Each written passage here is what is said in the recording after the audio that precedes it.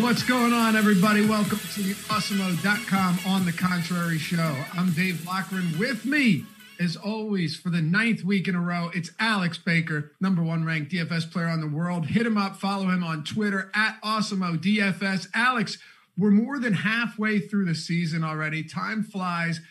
COVID, everything that we've dealt with, a turbulent week this week with the election, all of this. It all disappears for just a couple days as we work into another week of football. How you doing, man? Doing good, man. I'm looking forward to another chance at a football slate here. It's been a crazy week. I'm glad that we can start getting back to just talking about sports on social because, that's the common thread that binds us all. So, I got some pretty offensive takes about Patrick Laird today, though, so be warned. Well, you know what the good thing is? We don't have to worry about talking about T.Y. Hilton. That's a huge plus today, right? That's a good point, yeah. I think I might win a little bit more money this week. And with us for the second time this season, one of our favorite, formerly one of our own, kind enough to join us again today, and one of the best hosts, also a fantastic analyst in the industry, Chris Spags. Follow him on Twitter at Chris Spags. Glad to have you back, brother. Oh, thanks for having me back. I'm glad to be here. I feel like everybody else, all the other big name guests you guys usually get on here, too busy worried about the political world, but the only count I'm trying to stop is when I'm losing all that money on Sunday from playing. Well, usually it's T.Y. Hilton, so I guess maybe this could be the week, guys. I don't know. Yeah. I know. We have a lot of viewers that throughout the week are just like, you know what? I'm going to jump off a bridge if he talks about T.Y. Hilton again, for me or Matt or any of us. So you won't get any of that today. You're safe for at least one more week. So we got a lot to get into, Alex. And I think usually we do a little bit more game by game stuff on this show. But given the kind of breakdown that I'm seeing on this week's slate, we're gonna tackle it a little bit differently, a little bit more specific with certain topics, and it's called On the Contrary for a reason. We're trying to get away from the general cookie cutter type approach that so many other shows take. I'll kick it off with you, and I want to start with the Kansas City Chiefs and the Seattle Seahawks for one reason. They both have two of the highest top stack probabilities on our top stack tool at Awesemo, but Kansas City pulling a decent amount more ownership than. Seattle pulling a decent bit more ownership than Kansas City. And I think a lot of that is because the Kansas City Chiefs are expensive as a stack. And then to run them back, it's not like we're going to have a spot for like last week where Denzel Mims or Braxton Berrios could be plugged in around minimum salary. So how are you handling these expensive stacks this week that have very high top stack probability, high chances of being top stacks, but might be a little bit more to configure than we saw in week 8? Yeah, Kansas City versus Carolina, that's a great matchup. And so we saw even versus the Jets last week, everyone was kind of worried about the passing volume, but it didn't really matter at all. Kansas City, they are one of the more pass-heavy teams in the league in neutral game scripts. When they get up, obviously that changes a lot. But I think that every single week they're going to be one of the best plays. Seattle, they have a tougher matchup versus Buffalo, so that game's got more shootout potential for sure. Buffalo being pretty effective at passing so far this year, and Seattle having a pretty weak defense. So, there's a lot to love there, but I think you hit it the nail on the head where it's like we're going to have to find a lot of cheap guys to fill in if we're going with those teams. Yeah, Spags, what do you think on the other side where you've got Kansas City – on DraftKings, Patrick Mahomes is coming in at 8,100, right?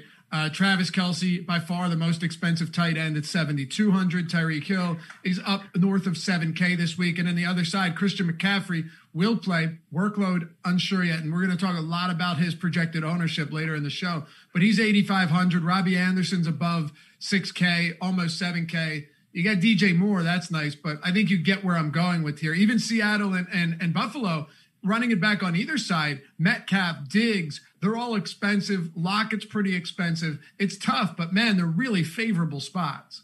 Yeah, I think it's one of those situations for me where you have to have some exposure to these games. That said, with the ownership, like Tyler Lockett's a guy, on a matchup basis where I think he looks amazing. Playing the slot this year in Buffalo has been a really good spot for tight ends and the actual receivers running out of the slot. You should be getting a lot of Teron Johnson, who's getting about 1.8 yards per route covered, which is a bad mark. Whereas DK Metcalf's going to be outside, might be getting shadowed by Tre'Davious White. And, I know the matchup things tend to be, not the best, but for Seattle, we've seen week in, week out, where last week Tyler Lockett had Jason Barrett on him. He got completely shut down and Metcalf goes off with worse matchups. One of these guys is going off every week. And I think, the ownership's on Lockett. So you try to get to that full stack. Maybe you go a little different. Dogo Metcalf. I think it's one of those slates where you have to slice up the ownership on these different matchups, the ones that are going to be really highly owned, like the Seattle and Buffalo, like the Kansas City and Carolina, because there's a lot of really defined chalk this week, it looks like, going in.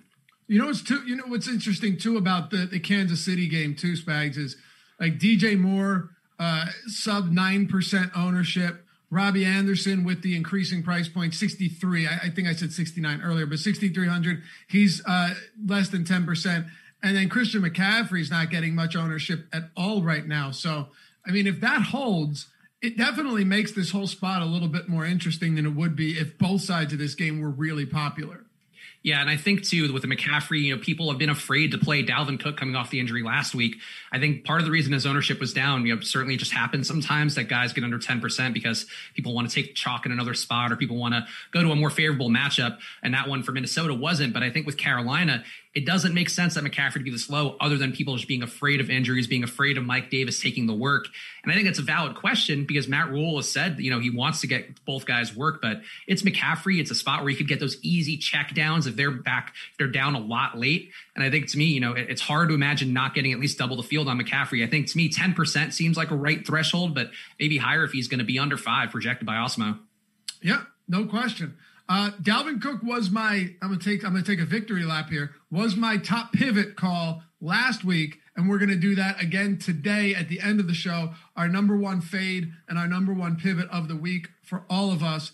And hopefully we could keep the streak rolling. But Alex, just to stay with this one more minute, Christian McCaffrey, we have him projected very low right now. And I reached out to you. You said, yeah, I think he's going to continue to be low on. He has been practicing for a while now. It looks like he could get a full workload, but we don't know. And yeah, it makes sense to the direction of thinking that Spags has, where people are worried that he might not get a lot of work or he might get mixed in too much with Mike Davis. What are your thoughts right now with someone like Christian McCaffrey, whether it be a game stack or just running him out there by himself, if he's coming in around like 5% or sub 10% at the lowest price tag we've seen on this guy probably since his rookie season? Yeah, I'm trying to look past the name Christian McCaffrey because obviously we have that associated with winning the big bucks. Because, when you look at this situation, Carolina is only projected for 21 points. And I'm worried about the workload given that the coach says he wants to keep Mike Davis involved. Coaches lie all the time. So I'm not trying to read too much into that, but there's something to be said about, worrying that McCaffrey won't play 100% of snaps like he normally does, because honestly, there's not many players in the NFL that do that in the first place. And coming off injury, that might be a little bit too much to expect. I also think that this year, the supporting cast around McCaffrey is a little bit stronger now that they got Robbie Anderson in the mix here. And I'm thinking that maybe McCaffrey won't be quite as good. So all these are kind of leading me to think that as a contrarian play, he's fine to take a shot on, but probably not a core play for me. Okay. Is there any connection there when you look at someone like Dalvin Cook, who we've got him, coming off that big week? Now it looks like in another quality matchup against the Lions, you're going to see people jump on him heavily. He's really the only player above 30% projected ownership right now, the only person above 22%. If that continues the same way, Spags, into tomorrow, and we see similar type ownership with, and by the way, just because someone's high projected ownership or high owned does not mean they're not a very, very good play and deserving of tournament exposure just because they're popular. It's common misconception. But I'm curious to where you're at, where you got 33% Dalvin Cook, maybe 3 to 5% McCaffrey at a $300 increase. What do you say about that? I mean, for me, and this is something I've talked about a lot on the Splash Play show I do with Peter Overzet, but also talked about it with Josh and Greg last Sunday, where me taking a couple months here to have some time to really look at my process and try to take some of the things like Osmo's Top Stacks tool. It's so helpful. I kind of wanted to work through that myself, and I think Dalvin Cook just looks overowned. Like I have him having a 24% chance. That's going to be negligible difference on either side. Where maybe it's 28, whatever. He's going to be 32% owned, and he has a 25% chance to be a top running back. I'd rather go some other places. Like I like James Conner pretty much every week. That's a spot where you would expect the Steelers are probably putting it down on Dallas pretty hard. I think he might be better chalk at about half the ownership. I think Chase Edmonds was somebody Lofty and I were talking about over DM. Like, I think there's enough guys here to go to, including McCaffrey, who, you can try to get that ceiling, try to get that upside with Cook, and just ignore the recency bias. Like, Cook is amazing, but is he 35% amazing at a price that's like good, but, it's not 7K, it's not 6K. I think that's sort of the thing that can be a trap for a lot of the casual players out there where you load up on Cook. I don't think Cook kills you in any spot, but if he gets 20 fantasy points, like, yeah, he doesn't hurt you, but maybe you could have saved some money, gone elsewhere, got that 20, 25, maybe even a ceiling day from one of these other guys like a Chase Edmonds, no Kenyon Drake. And I think that's how I'm going to play it, is just, I'll get some Cook. So if he does go off, it doesn't kill me, but I just don't think that he needs to be that big a part of what you're trying to do if you're trying to win a GPP. There's another running back too that we're going to talk about coming in around that 15 or so percent mark that I really thought he'd be one of the chalkiest of the week. And if it holds, I love him. If you watch the NFL strategy show from Monday, Tuesday, Wednesday, Thursday, we have them every day of the week, 11 Eastern time, then you probably know who I'm referring to. But if not, you'll hear it later in the show. I think we all have a couple spots that we're pretty interested in today, whether they be low owned or high owned. But I forgot to mention it at the top of the show. We're happy to have you guys with us. You already know that, though. Hit that thumbs up if you haven't done so yet. It helps us greatly. But really the most important thing, the easiest way and the freest way to help support us here at Awesemo, specifically at the channel, is to hit that subscribe button. It's going to show up more. Videos will show up more on your browse feed, on pretty much anywhere when you subscribe. You'll also know when we are releasing new content all the time, so you're never going to miss all of this great free stuff we do here. But it really is the easiest way to help support us, and it helps us get more reach to more people, to new eyes, and we could keep doing it for free that way. That's the only real way that we can continue to do things for free, as if we keep expanding our viewership and our reach. And you guys are responsible for that. Also responsible for getting us well above 40,000 subs. So we're greatly appreciative. All right, Spags, Alex, let me go back to you here.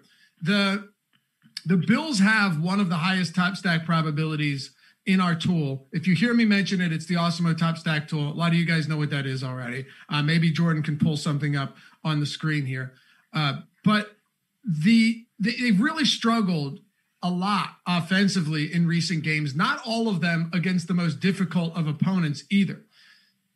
Is this a really good spot to jump back on them against Seattle in a game that, Vegas has projected to score quite a bit of points? And we know 55 points, by the way, highest total on the slate, and has a only field goal spread with Seattle laying 3 on the road.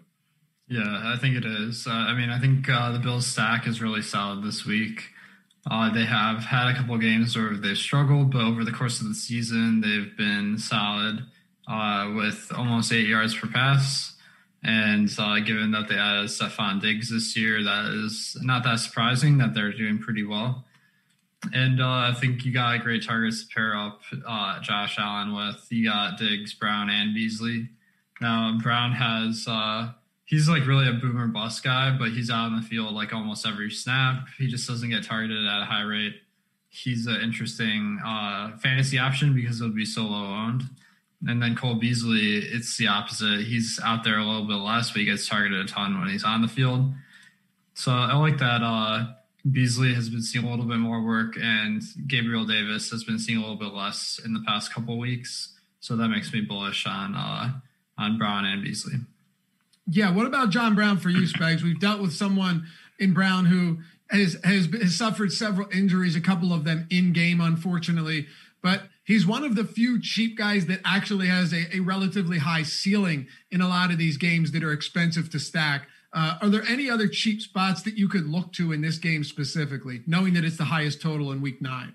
Yeah, I mean, to me, John Brown is definitely the one that jumps out right away. Not too highly owned, a 14.5 air yards per target or ADOT, depending on what you want to call that this year. And he's just going to be a fraction of the amount owned as Diggs. Like, Diggs is a beast. The Seattle defense is so bad. Like, it wouldn't surprise me if Diggs just gets that production and is the chalk player that goes off. But, they're giving up almost 360 passing yards per game, which is, they're giving him that 300-yard bonus every week. And maybe Josh Allen runs a little bit more, so he won't get there. But I do think if you're playing Josh Allen, you have to do, I'm actually curious Alex's thoughts on this, because I think Josh Allen to me would be a guy I don't mind going to a single stack with and maybe going to Diggs and then running it back with the Seattle side. But I don't feel like you need a double stack. And I kind of would worry in this spot that maybe it's not a situation where you want that because of how the Allen production can go to his legs, can go to just one guy. Like, I want to know from Alex so I can do this myself.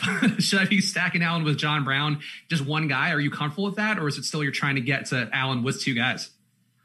I think that, it's totally fine to just take Diggs and Josh Allen. There's no reason you have to stack two players with your quarterback. What I'm really looking for in my lineup is like a high degree of correlation. So what I wouldn't do necessarily is stack Josh Allen and Cole Beasley and just leave it at that, because I just feel like the avenue to getting there is a lot more narrow because you have a smaller piece of the pie, about 18% compared to 27%. So you get more correlation with Diggs than anyone else on the team. So I think that, 92 yards I have Diggs projected for, that's like more than two guys for other teams, So it's like a pretty good degree of correlation you're getting. Yeah, what about on the other side of this? We talked about it a little bit, Alex, but just to dig in a little bit more now that Spags posed the question of whether or not you got a single stack, double stack this game. With Seattle, you've seen monster performances in back-to-back weeks from a Seattle wide receiver. First, it was Tyler Lockett, rattled off monster 20 target, 15 reception, 200-yard, 3-touchdown game on Sunday Night Football against Arizona. And then it was followed up by DK Metcalf erupting last week. Both of them are pretty expensive, but do you like the idea of getting to both of them here, or would you prefer to go with one, knowing that it hasn't been that often this season that both of them have had really big games at the same time? For sure, yeah. This is all a salary cap question to me, because obviously, like, in an ideal world, you'd want Lockett and Metcalf with Russell, but that's going to eat up. So Lockett's 6,800, Metcalf's 7,800. So that's like 14.6 plus Wilson is 22. You're committing like half your salary cap to the stack. And what's going to happen if you do that is you're going to, like, other people who do that are all going to have very similar lineups to you, because you basically have to like smash all the value plays. So it just seems like too difficult to like finish that lineup to me. Spags, I know from our premium Slack chat that there is a prop in this next game that Alex really likes, and it involves Denver and Atlanta, and it involves Drew Lock. Now, Drew Lock has not been particularly good this season, but he's dealt with a decent amount of injuries to his wide receiving core. Noah Fant got hurt. He's also attempted 40-plus passes in back-to-back games and is airing the ball out. In every game he's played this season, because he's missed a few, only one quarterback has attempted more passes 20-plus yards downfield than Drew Lock. It's just he can't complete any of them. He has a 25% adjusted completion percentage on those throws, and it's been pretty ugly. But guys like Tim Patrick and Judy are getting opportunities. And on the other side, with Calvin Ridley not expected to play, you've got Julio Jones and a pretty good Atlanta offense. What are we doing with Denver and Atlanta in what feels like it could go off, but could also be a downright disgusting game where you see 35 total points? I don't know. There's another guy in this price range who I actually should have given you Laffy to talk about, but Jake Luton, I'm a little more intrigued by than Locke if we're going to go discount hunting. Yeah. Was that too ballsy of a call already? I guess it is on the contrary. It is. Luton to me is a big arm dude coming in who I think can be different than Minshew, who's been more of a West Coast QB in that offense, not throwing it downfield as much. But to go back to Denver, though, Locke, I think you're right. He's creating a lot of value. 5.4 deep throws per game for him. Those are the throws over 20 plus yards. Also his intended air yards per target, 10.7, I think actually might be the highest mark on this slate. So Locke is throwing it downfield. That said, I just don't trust him to have enough value to make for two guys. Like I don't want to do a double stack with Drew Lock just because I don't know. Like I think Tim Patrick can get there. He's been trending upwards, though he still was limited in practice. So I worry, maybe he is one of those guys who comes out last minute. If he were out, Jerry Jeudy, Deshaun Hamilton get the looks a little bit more outside. Jeudy, I think, led the league in air yards last week, or at least is one of the top 5 guys in that category. So I think it's more likely that Lock creates opportunity for one of these guys. But I think if you're going with Lock, like for a prop bet, sure, if you got something on Odds Shopper, you like some of those stats on there or some of the options you have when you're going through those, I think that makes sense. But for DFS, I like, could you imagine your night relying or your day relying on Drew Lock? That's just not somewhere I want to be. No, you're right. And I'm more so interested in a lot of pieces of this game, maybe not Drew Lock himself. Alex, just a strategy question here. I remember a few years ago, we used to, and you'd see this very often, people would load up on cheap quarterbacks each week. Like that, sometimes you'd always look to see if there's some discounted quarterbacks.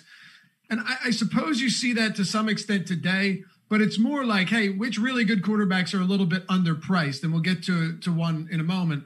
But it doesn't feel like, with how high scoring these games have been and with how high scoring the league has been this year, that the cheap quarterbacks have been able to push you up over the top in most cases. Maybe I'm wrong because I haven't dug into it, but what are your thoughts on cheap quarterbacks and then also Drew Lock this week? Well, I think part of it, I feel like quarterbacks are just priced higher on DraftKings this year than they were last year. So like the cheap quarterbacks last year were just better than the cheap quarterbacks this year because there are more of them. I don't have any evidence to back that up right now. I have none to back mine up either. Okay, well then I don't feel bad. But I think Drew Lock, he's just a guy that he has pretty bad efficiencies right around like let's see here. He's averaged 6.5 yards per attempt this year. Going to Atlanta, that they have a dome and their pass defense has been pretty bad. So we can expect him to be a little bit more efficient, but that still doesn't equal a big day on average. There's intriguing talent with Jerry Jeudy and now Tim Patrick's back, no Fant. But as far as offenses to succeed, I feel like this is one of the least likely. And when I'm looking at the number of passing attempts, I feel like that is pretty hard to rely on from week to week. Like, for instance, Carolina, I have them as being 41% rushing at neutral. Teddy Bridgewater has thrown less than 30 attempts in the last 3 weeks. Denver I have as rushing more often, and Drew Lock has thrown 40 attempts the last 2 weeks. So it's just like a lot of variance from week to week in that. And I'm not really thinking Denver is a high volume passing team. Okay. Yeah, I guess the script will also play a role in this. What about on the other side when it comes to Atlanta, Alex? Is under the assumption that, because Calvin Ridley's status has been kind of weird. Have either of you guys seen confirmation one way or the other on him? Because originally I saw that there was no way he was going to play. And now I'm still seeing him listed as questionable. Yeah, I think I had him in earlier in the week, but then Matt Gajewski was like, the initial estimate was 1 to 2 weeks out. I don't think we need to stress about it too much because when lock happens, we're going to know one way or the other. So I think I'm just assuming he's out until we hear otherwise. Okay. And then Spags, obviously with Calvin Ridley out, that will absolutely skyrocket Julio Jones' ownership. No doubt, given the fact that his price point isn't egregiously high at all. He's cheaper than Stefan Diggs this week and only a couple $100 more expensive than a few other quality receivers. But at $7,200, it's a lot different than him being $1,000 more expensive like DeAndre Hopkins is for this week. Yeah, and I think too the target share, like you kind of intimated there with Ridley. If Ridley is out, he has to throw somewhere. And Olamide Zaccheaus or Christian Blake, whomever else they're going to bring in there, they're not going to take as much of a share as Ridley has. Ridley's been so involved. Also, getting a ton of end zone targets per game. He has the most red zone targets on the team, 2.6 per game. Like, Ridley has a very important role in this offense, and I do think the default is to go to Julio. That said, I still would want to sprinkle in some Russell Gage. I still Hayden Hurst looks a little bit overowned to me, but I think it's smart to take some of these guys, but I don't see how you get away from having at least 20% Julio. Like, he's going to be owned, but if Ridley's not out there, like Matt Ryan has to throw to somebody. They're throwing at one of the highest rates in the league, throwing about 56% of the time. And even against Denver's defense, like, it's still Atlanta. They're still one of the most high octane passing offenses we have. Like, I think Julio is one of the better chalk plays this week. And some of the value guys, if you want to get, within lineups without Julio, I think that makes a smart move as well. Yeah. And when you look at somebody like Todd Gurley in the backfield, it's not exactly like they've been efficient on the ground, despite trying to get Todd Gurley the ball as much as possible, particularly in favorable game scripts. They haven't done a great job of moving the ball on the ground, which almost guarantees that unless he miraculously turns into the 2017 version of Todd Gurley, where the Rams had the number 1 ranked run blocking line in the league, you're going to see a lot more passing from Matt Ryan. Yeah, I would think so. And, the Denver defense, certainly not a pass game funnel by any stretch, but they have been pretty decent against the run in terms of, especially in the goal line area. Very good against the run, yeah. Yeah, so I think it's interesting to me to go to Julio. And normally those chalk receivers, we know, you guys talk about it every week here. They're one of the most volatile positions you'll find in NFL DFS. But I just think Julio, we know the floor is there and the ceiling. We've seen it in games with Ridley. And if he gets to the looks that you want, it gets that 10 target kind of share. It could be a monster day regardless of whatever Denver does. Yeah, Alex, when you look at Todd Gurley's yards after contact per attempt this year, it's towards the bottom of the league. So it's just hasn't been a particularly good year for him, despite the fact that he gets into the end zone all of the time. We'll close this game out with your thoughts on Atlanta, and if there's any sneaky spots here with Calvin Ridley expected to sit. Yeah, I don't think Neil Orfield is worrying about the Atlanta rushing efficiency. So we know that Todd Gurley has that $1 million upside. Yeah. He will be contrarian this week, and maybe if everyone's on Julio, if you play Gurley, you're just playing for this game script that other people aren't. That being said, not a great play, but someone to consider. The other guys with Ridley out, obviously Julio is in a great spot. And I also am considering Gage, who has been sneaky good this year. I don't think he's had like a huge performance yet, but he's definitely poised for a huge breakout. It looks like week 1 and 2 he did pretty well. All right, and then Christian Blake is Ridley's backup, and he's the minimum. So I think you could take some stabs, get a different roster construction if everyone is spending down at RB to spend down at wide receiver. All right, yeah, and Denver run defense markedly better than Detroit's run defense as well. Not to mention that Detroit pretty much let him score. Point being, I thought Todd Gurley was an excellent play against Detroit. This week, I definitely have some concerns. Spags, if we talk about some lower owned players that, based on their performance this year, they're kind of deserving of lower ownership and discounted price points. But as we all talk about on these shows, on every show, particularly here at Awesemo, it's not always about like, what have you done? What haven't you done?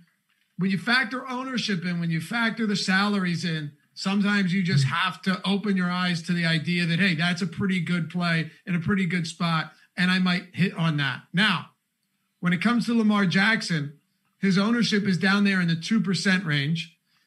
He's $6,900, $100 more than Justin Herbert. Imagine that.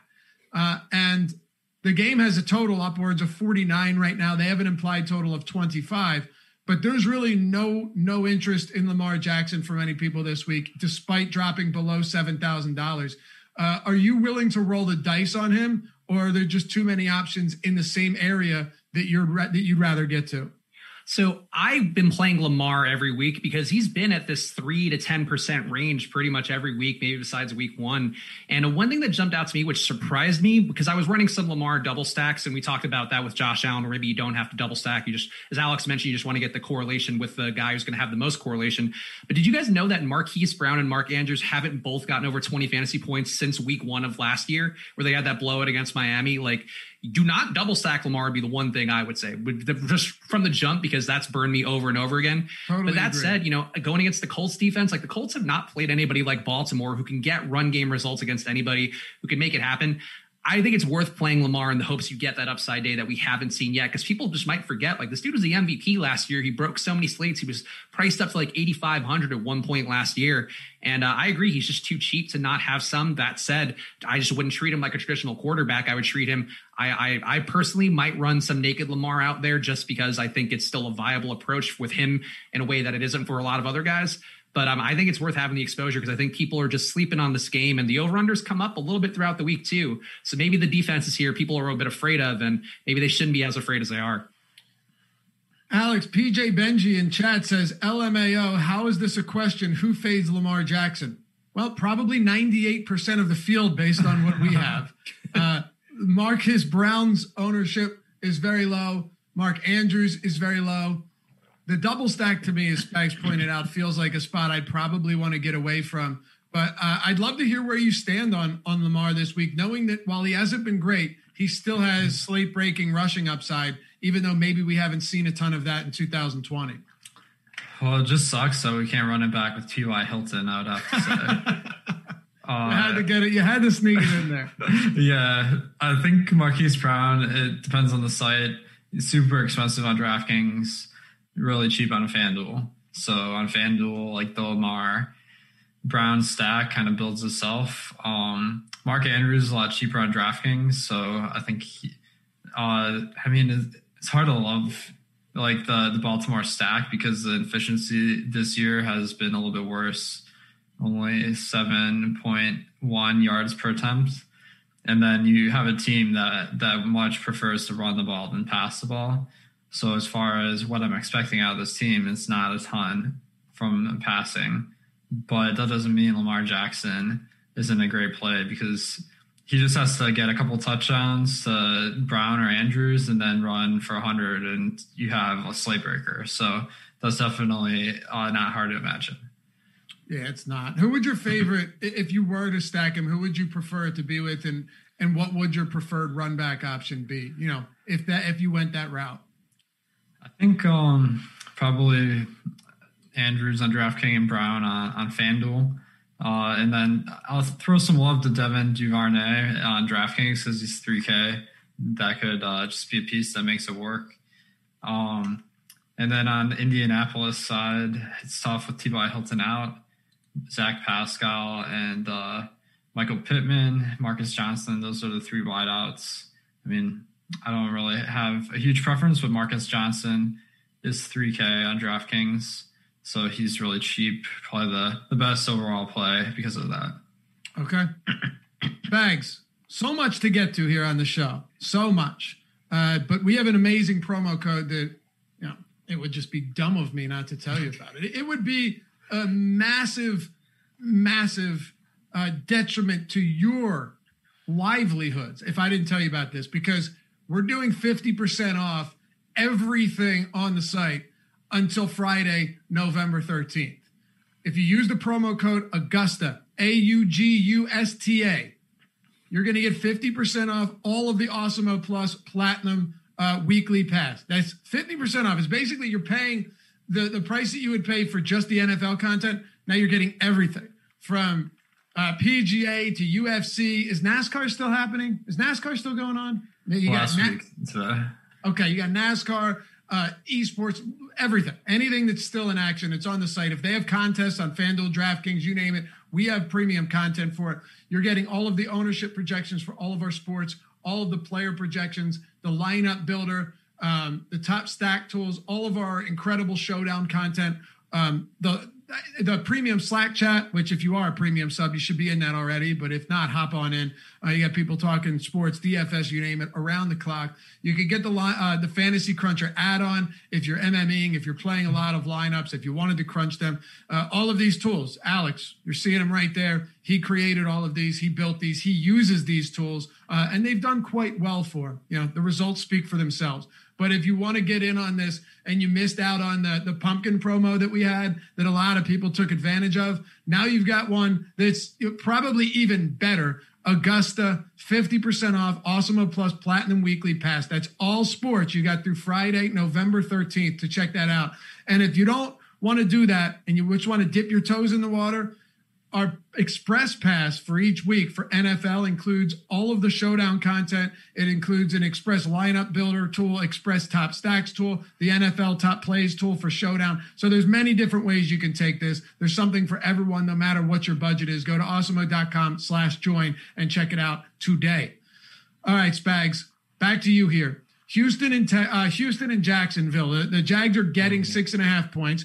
You already alluded to Jake Luton being a potential option of yours, making his first career start, his first snap at the NFL level against the Houston Texans, and he's only a 6.5 point dog. What does that say about this game? And are you actually willing to not only play Luton, but stack up this game with several pass catchers for the Jags? Where do you stand on this? It's a weird spot. So it is a weird spot. I think to me, the Houston, really the Texas teams, I guess Dak going out has kind of changed the equation for Dallas a bit, but really you play anybody who's playing these teams on a given week and you're generally going to get pretty decent production because both pass defenses are so bad, combined with the fact that both passing offenses are pretty high octane, had that upside. We all know the Will Fuller, the Brandon Cooks, like those guys can break it open pretty fast. So to me, I just think it's a spot where Luton's going to have to throw. I think the fact that they went to this move, like it was one thing where I know a lot of people out there aren't reading Big Cat Country, checking on all the Jacksonville Jaguars local fans talking, but like people were excited for Luton. And I'm the Pac-12 guy, USC. I don't know where they are right now, but disappointing me. Great to have them back in my life. But Oregon State, Jake Luton was a pretty good thrower. And somebody in the chat was talking about he's bad under pressure. Well, first of all, good news. Houston doesn't get any pressure. They have a 19% pressure rate. They don't hurry the quarterback. They only hurry the QB 8% of the time. And you have guys like Chenault. You have DJ Chark, who I think has a tough matchup. Might get shadowed by Bradley Roby. Has been pretty good this year. But still, like, am I afraid of that? No. Visca's looked good to me all year. I might be biased by Pete, by Peter Overs and his love for that guy. But Keelan Cole, I think, also has been quietly kind of a monster. Like Alex mentioned, Russell Gage. Cole's getting a lot of work out of the slot and looking good. Getting some red zone targets from Minshew. Maybe that changes with Luton. But I just like this game environment to me. Both teams play pretty fast. A 25-second pace per snap for Jacksonville, 26 for Houston. Like, to me, there's some real upside in this game. And I do think ownership-wise, it just doesn't seem like it's there at all. I guess the Houston side a little bit more so. Is it worth it to you, Alex, to go to Luton? And feel free to hit on this game as a whole. Another question, too, being what do you do with James Robinson if you are stacking Deshaun Watson and maybe Brandon Cooks and Will Fuller? You also have David Johnson in this game. So there's a lot of questions to be answered just in this specific these two teams. Yeah, I think this is a good one for fantasy with both defenses being bad in Jacksonville and Houston. When I'm targeting guys like Luton or, we got also Garrett Gilbert on this slate. What I'm really looking for, if these guys haven't really played much, is, what has the team performance been? Like, who's he throwing to? And, like, how much of a skill gap is there going to be? Now, Gardner Minshew is, he's okay. So, like, the skill gap's probably not huge between him and Luton. So I think that if we just kind of take those Jacksonville numbers and decrease them a little bit, it's pretty reasonable expectation. And I do like Chenault and Cole. Shark has been a little disappointing this year just because when it comes down to who's getting the targets, Chenault is getting targeted 18% of the time. DJ Shark is targeted 18% of the time as well, except he's more expensive. So I think I'm willing to take some shots on Chenault, and he runs a couple times a game too, so that's a nice bonus. Yeah, really the only downside to Chenault is he doesn't get any real deep passes. He has 217 air yards on the season. Like, everything he gets has to be created himself, which can be good because it's pretty likely that he's going to catch the passes thrown to him, and they might. I don't know, Spags, maybe Luton leans on him. I'm personally not particularly high on this side of the game, but maybe Chenault gets leaned on here as someone whose ADOT is 5.7 yards, 217 air yards on the year. It's just not someone that's produced much downfield. He has to produce after the catch, and that's pretty much what he's done. I would say too, the Houston run defense so bad this year, giving up 166 yards per game in the rush game. Like Alex mentioned, that Shenault does get those looks, but I think the kind of low A dot throws tend to play out a little bit more like rushing plays, and I do think that's a spot for Shenault. And also some guys in the YouTube chat pointing out, which I missed this morning, Bradley Roby out for disciplinary reasons, I guess. So to me, that makes the matchup even softer. Like Roby's been getting good results on the year, obviously, against different levels of competition, but him being out, I think does weaken that secondary enough where I probably will get a little more Chark now. And that said, to be clear, I just want to, much like Josh Allen in the early days of On the Contrary, like don't go 50% Jake Luton by any stretch, but we're talking 5%. We want little touches. We want a little taste of Jake. We want to lick his face. I don't know where I'm going. We want a little bit of Jake Luton. We don't want to go crazy with it. So I need to put that caveat out there because people get so excited when you put a new name out there.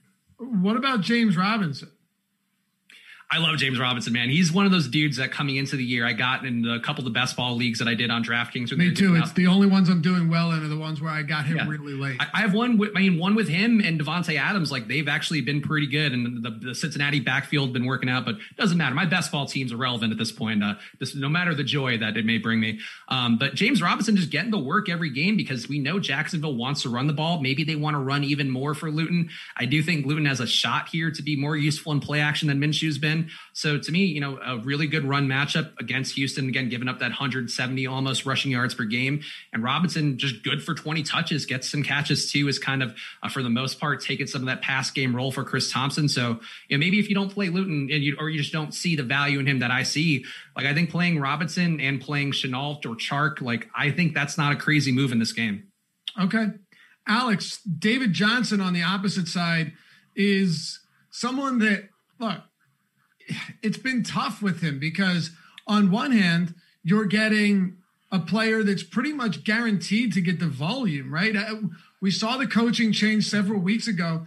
It didn't hurt him at all. There's always this concern, no matter where Duke Johnson is. Oh, Duke Johnson, now that we've got new coaching, he's going to take over, 3-down back potential. And then it never happens. Matter of fact, David Johnson started seeing more opportunities, much of that likely due to the fact that they were playing with a lead or actually in competitive games. But now we've got him at a mid 5K price point, around 15% ownership. Meanwhile, Brandon Cooks is at, around 10%. Will Fuller around that same spot. David Johnson with 20 plus touch potential. Do you like him here or do you like the passing game more? You already know I love David Johnson. It doesn't matter what week it is or the matchup, and I especially love him tomorrow against Jacksonville. They, as a team, Houston has been pretty mediocre running the ball, and David Johnson has had a pretty bad season so far. I'd say he hasn't really put it all together in one game, but he has had games where he's gotten like 90 yards. So I think the potential is there. It just hasn't hit yet. In a matchup with Jacksonville, who is weak versus the run, could be the potential breakout game for David Johnson. The other thing I'm looking at is both DJ and James Robinson are two of the highest owned players on the slate, or about 15th each. And I would never play these two guys in the same lineup because opposing rushing has the worst negative correlation in NFL DFS. So I think if one of these guys between DJ and Robinson ends up being a little bit chalkier tomorrow, I think you can get a lot of leverage on the field by just going to the other one. I want to back up for a second because what you said was really important. What you're saying is that playing the starting running backs from both teams in a game has the worst correlation in football for fantasy? Yeah, when we just narrow it down to just rushing production, it does because, we know with game script, most of the time one team stops running the ball towards the end of the game and the other team runs more. So you don't want that. It makes it harder for both players to get their upside. Spags, one fascinating part about this game when you compare it to other spots on this slate is Will Fuller is $1,300 more expensive than Brandon Cooks. Of course, using DraftKings pricing here for now, who's $5,500. Their ownership is nearly identical. Projected ownership is nearly identical. Check out our projections at awesemo.com. But if you look at someone like Tyler Lockett at $6,800 compared to DK Metcalf at 7,800, $1,000 difference. The ownership, the disparity in ownership is huge for that exact reason, because you don't know which one of them is going to go off. Metcalf is projected under 10%, and Lockett's one of our highest projected wide receivers on the slate. So knowing that Cooks actually leads the team in targets this year, do you think it's strange that almost a $1,500 discount and he's not coming in with any additional ownership to Will Fuller? I think it's just a little bit of the mental bias that we have with Brandon Cooks from him, having burned a lot of people, including this year. I don't get it. Will Fuller's burned the shit out of all of us, but I think you're right. I'm just saying, I don't get it. Like Cooks, I mean, we remember the zero from Cooks and Fuller. Even when he's had the down games, he's gone into the end zone and made it look a little better than it has. So I think maybe that kind of balances it out, where right now Osmo has him at 9% for Cooks, 8.5% for Fuller. Of course, you don't get all the ownership projections at osmo.com/join, but I think that's, to me, that seems pretty fair. I personally think Fuller has more upside, so I would rather pay the premium there. Whereas in the Seattle predicament that you mentioned earlier, I'd rather have Lockett at cheaper, even though he's going to be chalkier. To me, Fuller is a higher upside play still. It's just a matter of, I think you probably want to have a good amount of both here, because they both do have similar upside and they're not treated the same, even though, as Lofty pointed out, 6.9 targets a game for Fuller, 6.7 for Brandon Cooks. They're both doing the same thing. Air yards a little better for Will Fuller, but they're both getting 1.4, 1.3 deep shots a game. They're basically the same player in this offense, even though, I agree. I want Fuller more, but maybe I shouldn't. I love how you just slid a plug in there, secondly. Hey, give him the goods for free. I remember that. I'm not going to run shows anymore. That's awesome. I think Spags mentioned it too at the top of the show himself, but it wouldn't be right for him to be on the show and me not to mention it as well. The Splash Play Pod, check it out. You can listen to it. I'm assuming, is it on iTunes or is it somewhere where it's on iTunes, right? Yeah, we're on Apple Podcasts. We're on Spotify. We're on YouTube. Somebody who maybe has access to the Osmo channel still will put a link in the chat. You can go subscribe, get new episodes on Sunday. I think it's funny, though, because this isn't me talking any noise about anybody, but somebody took my mod privileges away on my Chris Spags account. And it's what was I going to go? Clean up chat? Come storm into town like a sheriff and just do it for free, put these kids in their place? But no, check the link, subscribe on YouTube. We do new shows Sunday and Thursday, and it's a lot of fun. It's a little bit less serious than this, but I think the process on shows like this help you kind of have the casual conversations that we do on Splash Play. There you go. Chris Spags, Pete Overzet, at Splash Play Pod on Twitter as well. So, Spags, let me stay with you for 1 second here and ask you about a man named Kenyon Drake, or I'm sorry, Chase Edmonds with Kenyon Drake out. Both of your opinions are going to be integral on this to get us where we need to go. Chase Edmonds is not really, right, and tell me if I'm wrong, not really just a one-for-one replacement for Drake, because he's the guy that was catching all of the passes, running the routes, and hauling in receptions in this backfield, while Kenyon Drake was one-dimensional. Now that he's out, you have to assume that Chase Edmonds gets the lion's share of work in a big way, not just on the ground, but through the air as well. What are you doing with him, knowing that he is going to get some ownership? But, man, it feels like a huge volume spot here. Yeah, I think you have to at least hold hands with the field. Again, Osmow's projected for in the neighborhood of 20%, and I think that seems a little bit low, but mostly right in terms of his potential to be a top running back on the week. And like Lofty just mentioned, the guy's been amazing whenever he's touched the ball. He's been getting 4.5 targets a game. He's getting 6.1 yards per rush. Now going against the Miami defense, who's given up 5 yards per rush on the ground. Not a perfect stat, but still a good example to look at to say, Miami doesn't defend the run well. And if Edmonds is getting, the intended touches that were going to Kenyon Drake, I don't see why they would split this backfield now. I think there's been a real push, it seems, based on the workloads, to see what they have in Edmonds, because Edmonds has shown a lot of upside in the small bursts. And I think it's more likely that he gets a lot of run this week rather than, it being another timeshare. We have somebody else come in and take that Drake workload. Edmonds is a monster, I think, waiting to kind of go off. And I think this spot, I would be terrified to not have him, because he's one guy who he'll be appropriately owned, but he's a dude who I really think has that slate breaking potential at running back in a way that, and you could save $1,500 on Dalvin Cook or, whatever the amount is. That's a good savings if he has the upside that I think a lot of people, and that he's shown even in games with Drake. Talk to me, Alex. Chase Edmonds against Miami at home. I think it's a great play with Edmonds. I mean, you guys probably watching don't need us to tell you that. It's what you guys are saying, where Drake, he was getting a lot of the rushing work. Edmonds was getting the passing. And we have seen in previous years, Arizona, it really does like to have a workhorse back. The guy backing up, the third string running back is Eno Benjamin, someone that's barely played this year. So I think that I'm not expecting Edmonds receiving to increase a ton this week because Drake wasn't getting many receptions. And I assume that's just mostly how they run plays. But I think he'll be the workhorse rushing the ball. So I think when you add those two up, you get a really good play at him at a medium price.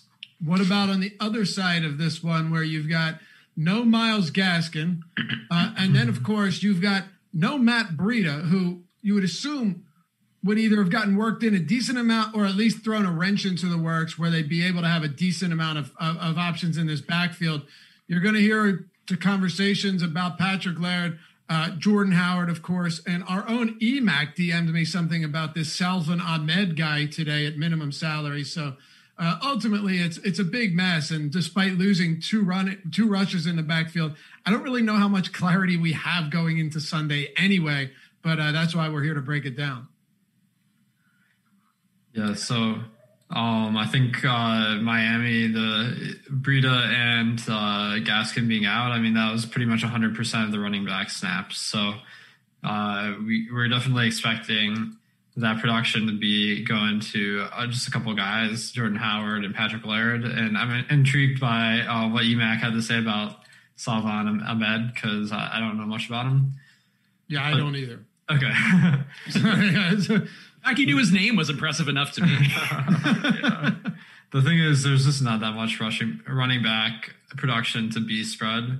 I mean, Gaskin, when he was healthy and a workhorse, he was kind of like a mid-range option every week, split it between two guys, and Howard and Laird, and both look pretty underwhelming.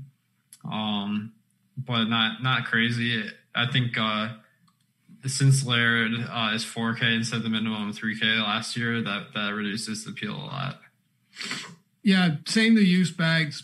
Running backs in both of these games are, going to benefit from injuries, but one of them has a far easier and far more clarified path to success and to chances, to touches, than the other side, which would be the Miami Dolphins. Yeah, I get the idea with going with Laird. I do think that Jordan Howard's role is going to be a little more, getting those 3 downs of runs because that was what they were doing in the beginning of the year before they just decided they weren't getting as good of results. And really, Howard wasn't that great. I mean, his main value was that he got a lot of touches within the 5. He was getting 2 carries per game, I think, in the 2 games that he had there within the 5-yard line. So maybe Howard falls into the end zone. And I get the idea of going to Laird because I do think that Arizona is going to take a lead, and Laird has been the passing down back, the expectation coming in. He'll get a lot of that 3rd down work. He's targeted about 21% of his routes. So if that goes up, that's helpful. I just don't I don't love it. I don't think there's any reason to love it. I don't love this offense with Tua either. If this were a Ryan Fitzpatrick spot, I'd be over a lot of these guys a bit more. There's going to be more slot snaps to go around because they traded Isaiah Ford, and Mike Gesicki should get a lot of those. Jakeem Grant should get a lot of those, but do I want to play either of these guys with Tua, given that they seem to be really, really cautious with Tua, at least, the very limited sample size we have? I just don't trust Miami offense right now. I wouldn't want to put a lot of ownership on any of these guys because I just don't. It's not the same as Fitzpatrick, where that was like a fantasy gold mine every single week. Let's get to a more important matter at hand here, Spags. I'll stay with you. The player that I alluded to earlier in the show that I thought would be more popular and currently isn't, goes by the name of James Conner. Now, he is coming in around that 15% range, right? Where you have a couple of other players, a couple of other running backs sharing similar ownership. But I know that he might not be the most dominant pass catching back, and that's going to take some shine off, especially for people that refuse to look at running backs that don't catch a ton of passes. But he has had several games this season with 5 targets, 4 targets. My biggest thing here, though, is they're 15.5-point favorites against Dallas, who's running out it looks like they're not going to have Ezekiel Elliott. That's big right there alone. Then you have Gilbert looking to get the start. I wouldn't be surprised if they score 0 points against Pittsburgh's defense. I know maybe that's hyperbole, but it wouldn't shock me. All I'm saying is I see a clear path to an easy 20 plus touches, might even be 20 plus carries from James Conner at sub 7K. 15% or 16% to me is a spot that I'm personally willing to get to. What are you doing with him this week? So James Conner for me every week is one guy. He might be, I mean, T.Y. Hilton's my T.Y. Hilton too. Don't you like it is for everybody, I think, who's hosting the show. But James Conner might also be my T.Y. Hilton, where I just end up with a lot of them every week because I think he has a good floor. I do think he has the upside, when you look at the standard deviation numbers and all that. And he's getting chalkier because he's getting good results every week. And, I forget where I heard this. It might have been honestly one of the Splashlight episodes because everything just blurs together, as you guys know. But if Conner gets one more touchdown, in one of these weeks, you're probably looking at him differently because he's been there. He's been getting the red zone work. Sometimes they take him out, put Benny Snell in. Sometimes Chase Claypool gets a jet sweep for a touchdown or gets, whatever kind of those little touch passes that quarterbacks love to pad their stats. But if there's a week where Conner just runs it in and gets it done, this should be the week going against Dallas. 5.1 yards per rush, 171 rushing yards per game. Bad in the red zone, giving up 5.5 points per red zone visit. All it takes is Conner getting the same amount of touches he's been, or maybe breaking one, which he's capable of too. And I don't even think you need a ton of pass game work, but I think the floor is good. And I think the ceiling's there. So yeah, he's another one of those guys I will go to this week to just get a little bit less ownership than Dalvin Cook's going to have. 171 yards allowed per game on the ground from the Dallas Cowboys defense, Alex. That's a pretty robust number. Yeah, definitely. I think Conner is a good option this week for the reasons you guys mentioned. So, I mean, he's the workhorse back in Pittsburgh. He saw 100% of the rushing attempts last week. Benny Snell didn't play at all from what I can see.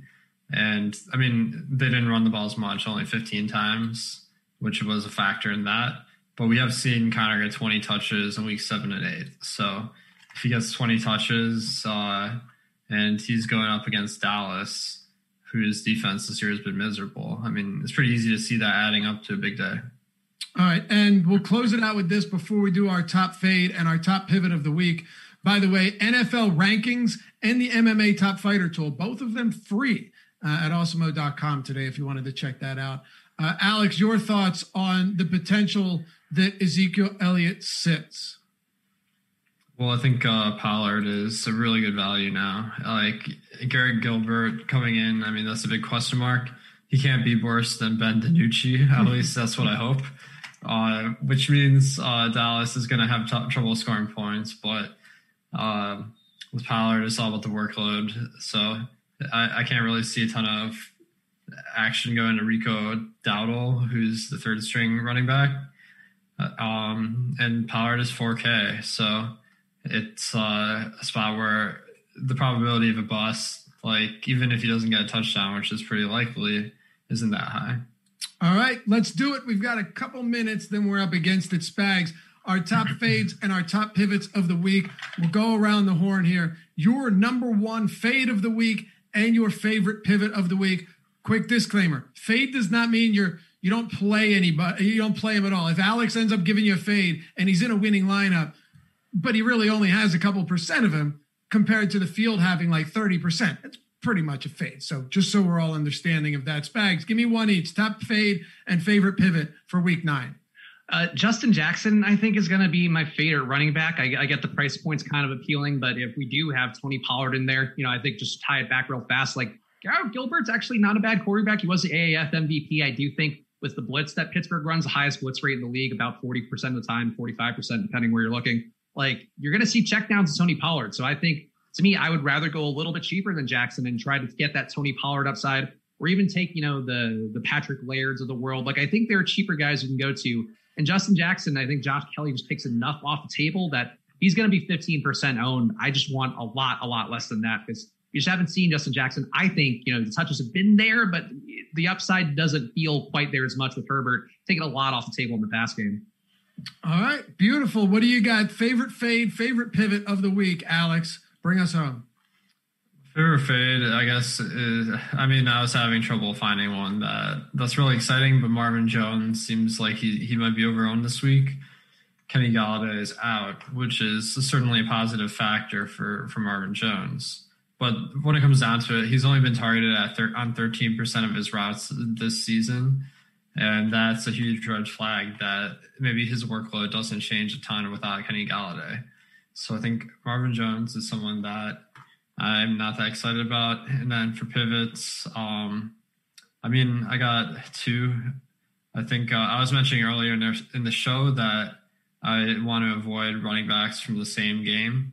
So Derrick Henry isn't that popular this week going up against Chicago. So that's a decent option, but the pivot would be David Montgomery on the other side.